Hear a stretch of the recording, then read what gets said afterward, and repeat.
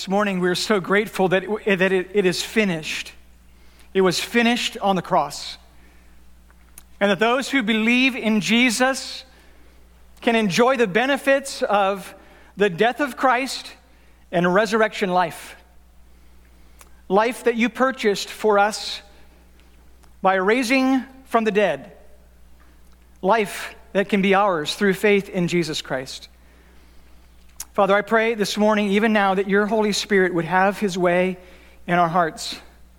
I pray that you would allow your Spirit to convict us of sin, lead us to illumination, the ability to see and understand and know the Scripture, the truth that is there. Make it alive in our hearts, I pray. And may we, as your people, those who are people of faith, may we come to enjoy again, as we're reminded of the resurrection, reminded again of the purpose for which you called us. The purpose of worship. The purpose of mission and obedience and carrying out this good word of resurrection life to the world around us. Father, I pray for those who this morning have never placed their faith and hope in Christ, who have never testified or confessed their sin, have never asked for forgiveness, Lord, that you would, through your word this morning, draw hearts to yourself. Make your gospel sweet to them. Make your word penetrate the soil of their heart, and may it flourish to abound in fruit for them and fruit for others.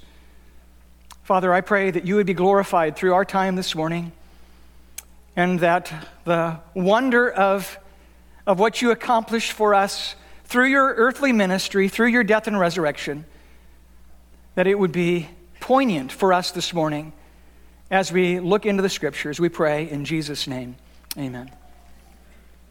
How many of you this morning can resonate with the testimony of having experienced the great and terrible times of life? God often takes us through great and terrible times so that he can draw our attention to the great and wonderful Savior. In Anna's testimony, her mom came to a place of asking herself the question and wondering, what if God were to use my cancer, this tragedy in my life, and maybe even my death, to bring about the resurrection, conversion life in my father? What if this tragedy in my life could lead to triumph for him? Really, that's what we celebrate on Easter. What we celebrate on this day is we celebrate the tragedy, as it were, of Christ, the Son of God, being put to death, the righteousness of Christ in facing the injustice of men, the wickedness of men, and putting him on the cross, killing him there. That tragedy led to the triumph of Easter. That tragedy led to the overcoming power of Christ in purchasing for us resurrection life, that those who believe can enjoy. That's what we're talking about this morning. God has given us the testimony of Easter. And all that Easter has to give to us in terms of this resurrection life and forgiveness of sin is what we're going to move towards the end of this service. And the passage that kind of is the home base, as it were, in helping us understand what Jesus accomplished for us is found in 2 Corinthians 5:21. It says this, "For he made him who knew no sin to be sin for us, that we might become the righteousness of God in him." That's where we're going. The resurrection accomplished this for those who believe. But before we get to the results of the resurrection, I want to acquaint ourselves with the resurrection story. It should never grow old. It's the kind of story that should constantly bring wonder and amazement into our hearts as we read it. So I want to provide some observations for us. I want to just recall this story for us again. And the story itself would be sufficient. meaning the truth of God's resurrection should be enough. That the fact that God has told us that he raised his Son from the dead should be enough. But God, by his grace, not only brings the sufficient truth, but confirms that truth with spectacular works. That's what Jesus came to do. Jesus came to bring the word of God, but the testimony of that word was validated by the power of Christ in overcoming demons, in helping to heal diseases, in walking on water, in stilling the waves. The power of God was resident in Christ, which confirmed the power of God through the word of Christ. And so as we come this morning to the resurrection, it is enough that the Bible says that Jesus was resurrected, but as we look into the Word, we'll see in this passage the testimony in grace of God to show us clear and evident truth, proofs that demonstrate that what God has said is in fact true. So turn with me, if you would, to Matthew chapter 28. We're going to be reading through the portion of Scripture, verses 1 to 10. If you don't have a Bible, I would encourage you, use the Pew Bible ahead of you. It's page 835. So page 835 is Matthew 28. I want to read this for us. And there are at least seven proofs of the resurrection that help us to know, how do we know the resurrection is true? Because if the resurrection is going to do work for us, if the resurrection is what accomplishes salvation power for us, it's important for us to establish that the resurrection actually happened.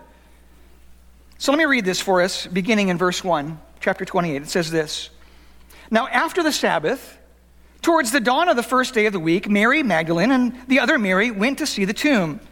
And behold, there was a great earthquake, for an angel of the Lord descended from heaven and came and rolled back the stone and sat on it. His appearance was like lightning, his clothing white as snow, and for fear of him the guards trembled and became like dead men. But the angel said to the woman, Don't be afraid, for I know that you seek Jesus who was crucified. He is not here, for he has risen as he said. Come, see the place where he lay. Then go quickly and tell his disciples that he is risen from the dead. And behold, he is going before you to Galilee. There you will see him. See, I have told you. So they departed quickly from the tomb with fear and great joy and ran to tell his disciples. And behold, Jesus met them and said, Greetings. And they came up and took hold of his feet and worshiped him. Then Jesus said to them, Do not be afraid. Go and tell my brothers to go to Galilee, and there they will see me. We find in this passage not only the testimony of the resurrection, but we see established throughout 7 evidences for the resurrection. I just want to call our attention to observe this morning. The first is found in verse 1 and 2. The great earthquake. The great earthquake that was a testimony of God in the world, of allowing the world to bear a sense of testimony and helping the world and those who were living in Jerusalem at the time to know that something definitive, something distinct had happened. Natural phenomena like this were always viewed in the first century as a spectacular work of divine power.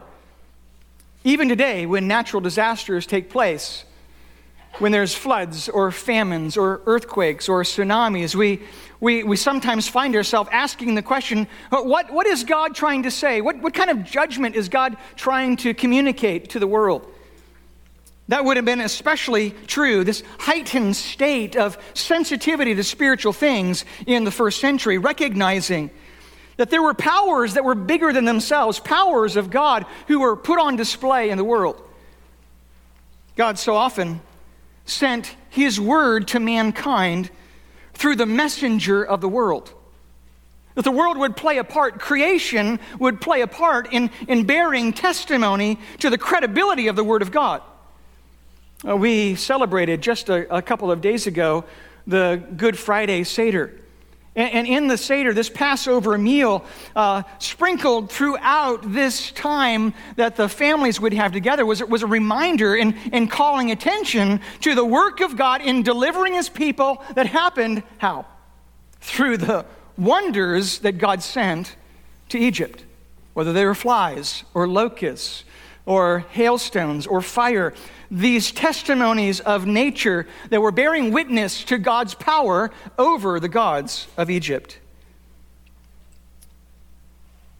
Just 7 days earlier, on the triumphal entry, Jesus would make his way into Jerusalem, and the scribes and the Pharisees complaining a little bit about the crowds that were following Jesus, saying, "Hosanna to the Son of David, blessed is he who comes in the name of the Lord." And these scribes saying, "Put these people to silence. Tell them to be quiet." Remember Jesus' response? He says in Luke 19:40, "I tell you, if these were silent, the very rocks would cry out." And here the testimony at the moment of Jesus' resurrection life, the rocks cry out to bear witness in a physical way, a work of God to say, God has done his work.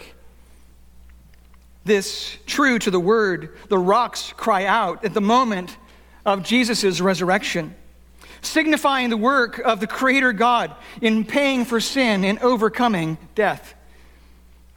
There was a great earthquake, we see there in verse 2. The first evidence of God's power of the resurrection. The second is also found in this passage as we look a little further ahead in our text. If we back up to Matthew chapter 27. Not only was there an earthquake that took place during the resurrection of Christ, there was also an earthquake that took place at the moment of Christ's death. Notice, beginning in verse 45 of chapter 27, "Now from the 6th hour, there was darkness over all the land until the 9th hour. And about the 9th hour, Jesus cried out with a loud voice, saying, Eli, Eli, lama sabachthani? That is, my God, why have you forsaken me? And some of the bystanders hearing it said, This man is calling for Elijah. And one of them at once ran and took a sponge, filled it with sour wine, and put it on a reed and gave it to him to drink. But the others said, Wait, let us see whether Elijah will come to save him. And Jesus cried out with a loud voice and yielded up his spirit. And behold, the curtain of the temple was torn in two from top to bottom, and the earth shook, and the rocks were split, and the tombs were opened, and many bodies of the saints who had fallen asleep were raised. And coming out of the tombs after his resurrection, they went into the holy city and appeared to many. When the centurion and those who were with him, keeping watch over Jesus, saw the earthquake and what took place, they were filled with awe and said, Truly, this was the Son of God. 2 earthquakes. The first earthquake and the second, both signifying the divine hand of God. But in the second earthquake, the one that was actually at his death, gives testimony to a resurrected Savior. Resurrected saints. That's our second evidence this morning. Resurrected saints. The earth split open. The graves were open. This foreshadowing of an event that was going to happen in 3 days, the resurrected Savior, was preceded by this announcement of God in resurrection life that he was bringing to dead saints, that they were there in those graves, and now leading those saints out. They go into Jerusalem and they testify to the people in the city, Be aware, we have a God who brings resurrection life. And so when the resurrection would come and the people would hear of Jesus being resurrected, they had the preceding testimony of resurrection life that had just happened in front of them. Of course, the religious leaders had come to understand just a couple of months earlier this testimony of God's resurrection power as Jesus would stand at the grave of Lazarus and say, Lazarus, come forth. These religious leaders who had come to comfort Mary and Martha at the passing of their brother witnessed this resurrection power of Christ. And as a result of all that Jesus had done there at Lazarus' tomb just a couple of months before this event, we find in John chapter 11, verses 45 and 48, the response. Many of the Jews, therefore, who had come with Mary and had seen what he did, meaning the resurrection of Lazarus, they believed in him. But some of them went to the Pharisees and told them what Jesus had done. So the chief priests and the Pharisees gathered the council and said, what are we to do? For this man performs many signs. If we let him go on like this, everyone will believe in him, and the Romans will come and take away our place in our nation." The undeniable, indisputable fact of the resurrection of Lazarus had already set the city of Jerusalem and the surrounding region in a place of recognizing this powerful work of God to raise the dead. It was a witness, again, of what Jesus would do in raising himself from the dead on this resurrection morning. First an earthquake, then resurrected saints. Now we have an open tomb, as we find in chapter 28, verse 2. Notice, "Behold, there was a great earthquake, for an angel of the Lord descended from heaven and came and rolled back the stone and sat on it." One of the burning questions in the minds of these women who came to the tomb, or we find in Mark chapter 16, verses 2 and 3. It says, very early on the first day of the week, when the sun had risen, they went to the tomb, speaking of these women, and they were saying to one another, "Who will roll away the stone for us from the entrance of the tomb?" They understood that typically in the first century, as graves were cut out of the rock, these massive stones would be rolled in front of the tomb to prevent robberies. Mary Magdalene was there. We find in Matthew chapter 27, verse 62, Mary Magdalene and the other Mary was there sitting opposite the tomb. They saw the preparation of Jesus' body. They saw Jesus being laid in the tomb. They would have seen this massive rock waiting to be rolled over the entrance of this tomb. They knew that it was impossible for them to do it on their own. Who would roll away the stone? To their surprise, they find the tomb open, an open tomb. Luke chapter 24, verse 2 says, "And they found the stone rolled away from the tomb." Another grace of God to remove the obstacles, to allow those who would be followers and disciples of Christ to see for themselves, and also to allow those who were antagonistic to the gospel and ministry of Jesus to see for themselves. The stone was rolled away to remove the obstacles, to welcome those who might believe, to see for themselves that Jesus in fact raised himself from the dead. A great earthquake, resurrected saints, an open tomb. Fourth, an unguarded tomb. We find in verses 2 and 4. Unbeknownst to these women, a Roman guard had been set in place the night before at the request of the scribes and Pharisees. In a way, they kind of sealed their own fate because they secured this tomb, which helped to reinforce the wonder and power of God to open this tomb. Matthew chapter 27, verses 62 to 66 give us testimony of this. It says, "The next day, that is after the day of preparation, the chief priests and the Pharisees gathered before Pilate and said, 'Sir, we remember how that impostor, while he was still alive, said, "After 3 days I will rise." Therefore order the tomb to be made secure until the third day, lest his disciples go and steal him away and tell the people, he has risen from the dead, and the last fraud will be worse than the first.' Pilate said to them, 'You have a guard of soldiers. Go, make it as secure as you can.' So they went and made the tomb secure by sealing the stone and setting a guard." Isn't it fascinating that scribes and Pharisees remembered what the disciples had forgotten? Isn't it interesting that these scribes and Pharisees, in securing the tomb and providing a guard, made another obstacle that God would have to clear in order to demonstrate his power to raise his son from the dead? We find in verse 2, "Behold, there was a great earthquake, for an angel of the Lord descended from heaven and came and rolled back the stone and sat on it. His appearance was like lightning, his clothing as white as snow, and for fear of him the guards trembled and became like dead men." This angel appearing in brilliant light, flashing clothes, and in his presence these guards who are designed to be warriors, who are built for courage, who have no vested interest, had put Jesus on the cross, and their hearts melt away for fear, and they run for cover.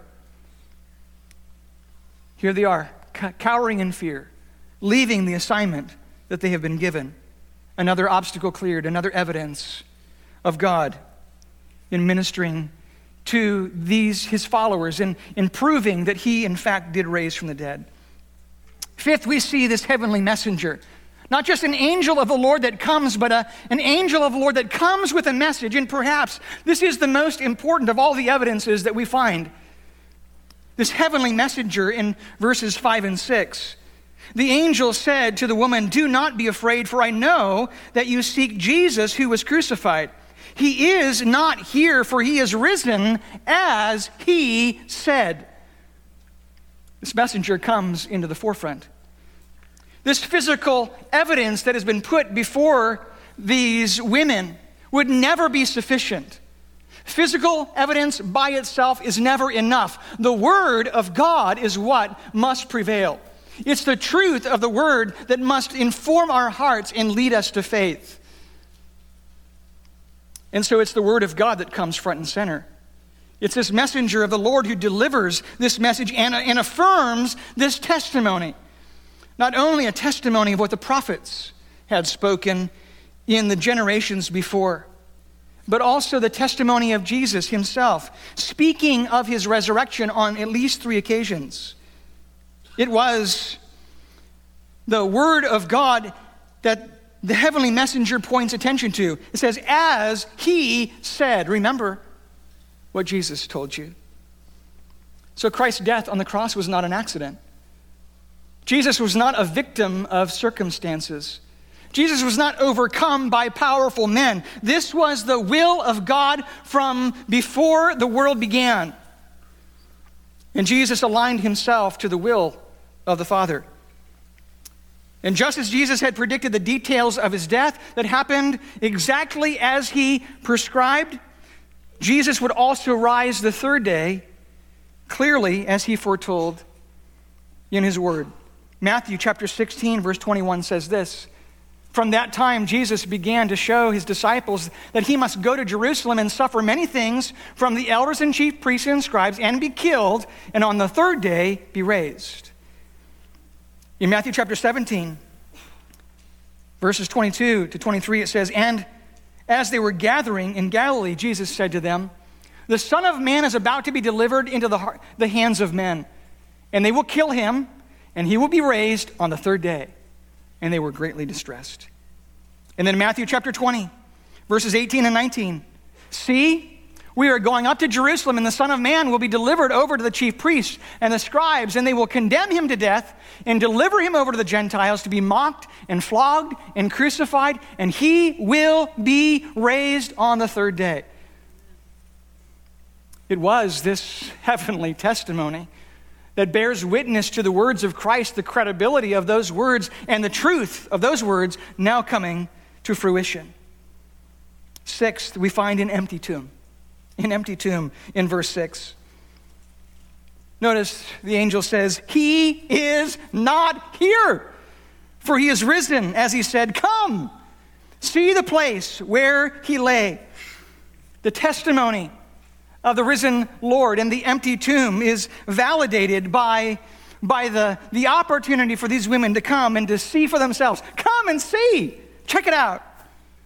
These women, at least 3 of them, Mary Magdalene, Mary the mother of James, and Salome, so that the mouth of 2 or 3 witnesses, this thing could be established. But it didn't just end with these 3 women. As you will know, as you are familiar with the story, these women will go and they will follow the direction of this angel, and they'll go and tell the disciples, and Peter and John will make their way. They'll run to the tomb. They'll burst inside. They'll see for themselves the testimony of this empty tomb. Testimony of the guards. We can also see in this next group, Matthew chapter 28, these guards will testify as well to an empty tomb. And they're paid off by the chief priests. This empty tomb is a clear evidence of the resurrected Lord, not only for the friends and followers of Jesus, those who were dear to Christ and sympathetic to his message, but also for his adversaries and enemies. All they would need to do is produce a body. But the empty grave confirmed the testimony of Christ as a resurrected Savior. The grave was empty then, and the grave continues to be empty now, as a continuing witness to the resurrected Savior. Finally, seventh, the risen Christ. The risen Christ that we find in verses 7 to 10. Notice, then go quickly and tell his disciples that he is risen from the dead, and behold, he is going before you to Galilee. There you will see him. See, I've told you. So they departed quickly from the tomb with fear and great joy, and ran to tell his disciples. And behold, Jesus met them and said, greetings. And they came up and took hold of his feet and worshiped him. Then Jesus said to them, do not be afraid. Go and tell my brothers to go to Galilee, and there they will see me. In obedience, they depart from the tomb and make their way to the disciples. And in God's grace, they see him. There he is. Jesus himself meets them on the road. This flood of emotion we see even in our passage with fear and joy that's welling up inside. And then they see him. The overwhelming mix of emotion must have overwhelmed them. This joy and excitement, this wonder and confusion and amazement that here he is, this Jesus. Jesus meets these women on the road. What a sweet reunion that must have been. How could this be? And in the mix of emotion, what do you do when you encounter the risen Lord? Well, you do what these women did. You worship. You worship. That's the only appropriate response when we encounter Christ. They see him. They worship him. They fall at his feet. They show their reverence. They cling to him in devotion. And then they obey Jesus' instructions. Jesus is alive. His resurrection is confirmed. The evidence of the passage bears truth. But now, as we think about the reality and truth of the resurrection, now we need to adjust our focus and now think about what is the resurrection accomplished for us? Was Christ's death necessary? Why was Christ's death necessary? And for that, we come back to our passage that we started with in 2 Corinthians chapter 5. I believe if you're using the Pew Bible, it's on page 966. Turn with me there if you would. 2 Corinthians chapter 5, verse 21. It says this, for he made him who knew no sin to be sin for us, that we might become the righteousness of God in him. He made him who knew no sin. Knowing no sin means that Jesus was not acquainted with sin. Not knowing sin meant that Jesus had no experience with sin for himself. Of course, Jesus knew sinful people, and of course, Jesus knew what sin was. Jesus was a friend of sinners and tax collectors, but Jesus was the perfect Lamb of God who takes away the sin of the world. We find from 1 Peter chapter 2, verse 22, it says, he committed no sin, neither was deceit found in his mouth. We find from 1 John chapter 3, verse 5, it says, you know that he appeared to take away sins, and in him there is no sin. Hebrews 4:15 says, for we do not have a high priest who is unable to sympathize with our weakness, but one who in every respect has been tempted as we are, yet without sin. Jesus was the sinless Son of God, the spotless Lamb, as we find in 1 Peter. Thus, Christ's sinlessness exempted him from punishment. Because Jesus was sinless, he was commended by God. Because Jesus was sinless, he was right before God. He didn't need to be judged. He didn't need to be punished. He was uniquely then qualified to become a substitute for the guilty. A substitute for sinners. A substitute for those who stood condemned. Thus God made Jesus sin for us. Not only the representative of sin, but also the embodiment of sin. Jesus was made to carry the burden of sin. God looked on Jesus as if he were sin. He represented it. He embodied it. And then he received the punishment for our sin on himself on the cross, because as we find from Romans 6:23, the wages of sin is death. That's what all of us deserve. We deserve death and condemnation. So why did Jesus have to do this? Well, Jesus had to do this because of Romans 5:12. Just as sin came into the world through one man, in death through sin, so death spread to all men because all have sinned. Everyone who has ever walked on the planet is not only tainted by the corruption of Adam, but is willfully rebellious against God. We choose to disobey God's standards. And because humanity has proven its inability to meet God's standards, we continue to stand in judgment. Regardless of all that God did to draw us into the kind of life that would represent him well. From the very beginning, Adam and Eve created in innocence, and yet they didn't meet God's standards. Abraham, who was called, and his family, called out by God, made special by God, had a special relationship with God, and yet still the sin problem continued. God, who gave a deliverer through Moses and delivered his people from captivity and bondage in Egypt. He gave them the law. He gave them the temple, the very clear standards of God, and the ability for the people of God to come into the presence of God, to address him through priests. God would raise up judges, and God would raise up kings, and God would raise up prophets, all to help win us and woo us to a life with God, and yet, in every case, we chose to sin. So when all else failed, God sent himself. That was really the master plan from the beginning, to establish that God alone could keep the standards of holiness. So God makes a way through his Son, Jesus Christ. God lived the life that none of us could live so that he could die the death that we deserved in our place, becoming sin for us. What did Christ's resurrection accomplish? We understand now why the death of Christ was necessary. What did the resurrection accomplish for us? We find in the second half of this verse, verse 21, he made him who knew no sin to be sin for us, that we might become the righteousness of God in him. No longer sinners in God's eyes. Those who now enjoy the benefits of righteousness that comes from God himself. The life of Christ he lived is now applied to the account of those who believe, those who are in him.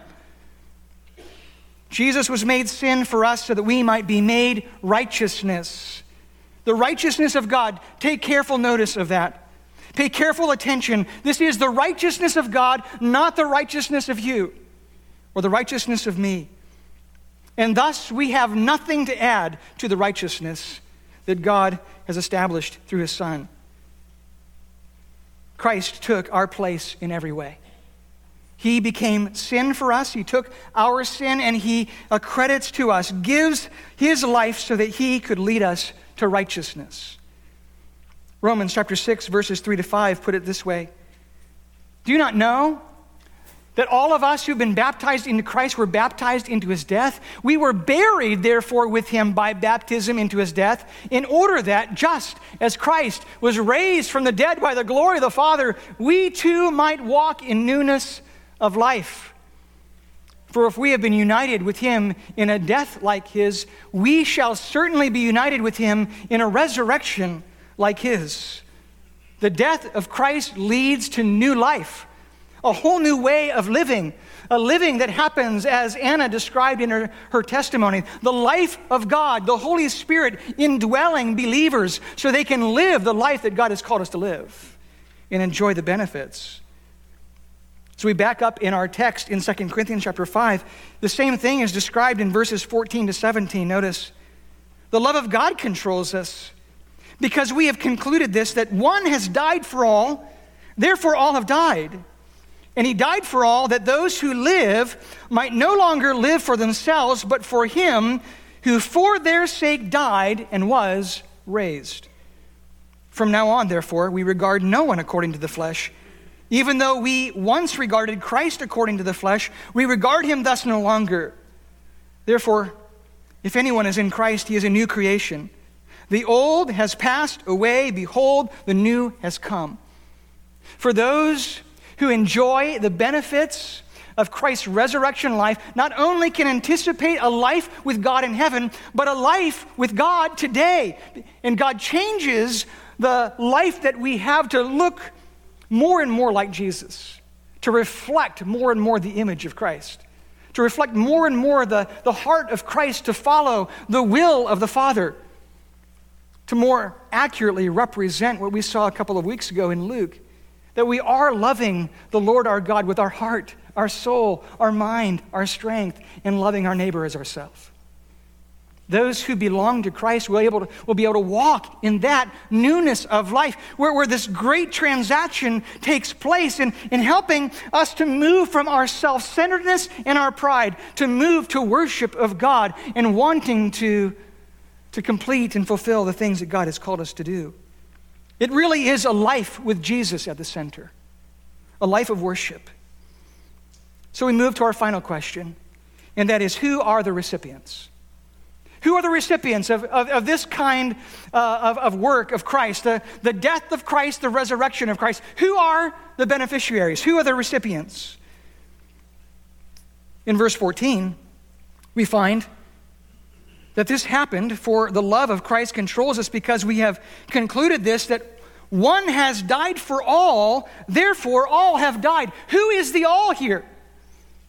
Who are we talking about? Notice, he died for all, that those who live might no longer live for themselves, but for him who for their sake died and was raised. The all in this verse is the all who have died with Christ and now enjoy the benefits of a life with Christ and are now living the kind of life that reflects what we see in verse 17, that we're a new creation. The old has passed away. Behold, the new has come. Those are the recipients. To make it clearer, at the resurrection of Lazarus, Jesus will communicate to Mary and Martha that I am the resurrection and the life.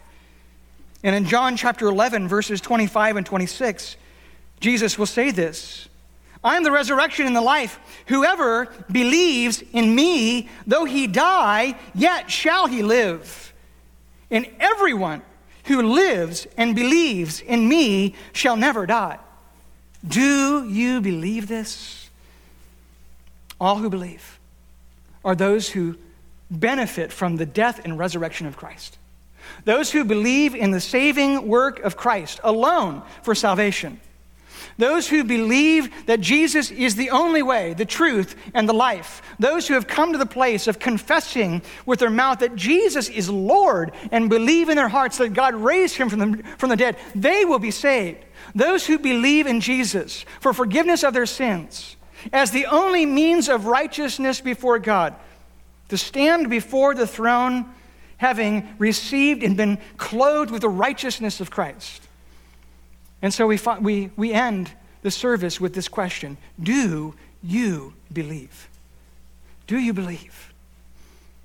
Pastor Knoyer is famous for saying that every message is meant to bring us to the point of saying yes or no to Jesus. This is the moment.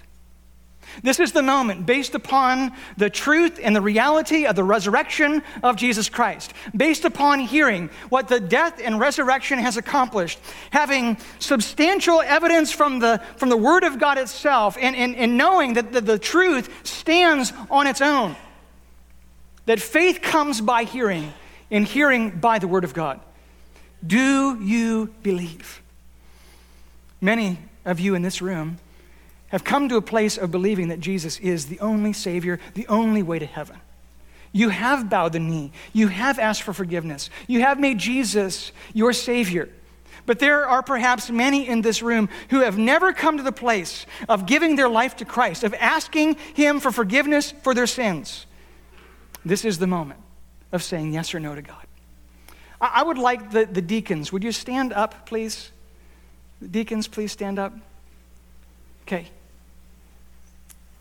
If you're here this morning and you have never come to the place of asking Jesus for forgiveness for your sin, of never entering into a relationship with Jesus that he offers through the death and resurrection of Christ, these are the men who can begin to answer your questions. I'm going to close our time in prayer, and I'm going to ask you to do business with God. Don't leave today without allowing the resurrection power of God, the life-giving power of God, to rescue your dead heart from sin and to lead you to life with him. Let's all stand, and then I'll close this in prayer. Father, we thank you this morning. Thank you for resurrection. Thank you for Jesus and all that he did to rescue us from our sin. Not only the consequence of sin, but also you have freed us to live in a new way of life. Not corrupted and in bondage to the slavery of sin, but enjoying the benefits of freedom and the ability to please God through our life. I pray this morning, if there's anyone who doesn't know you as their Savior, that you would cause them, even in these moments, to recognize their need and to do business with you. I pray in Jesus' name, amen. Thanks for coming this morning. God bless you. Have a great resurrection day.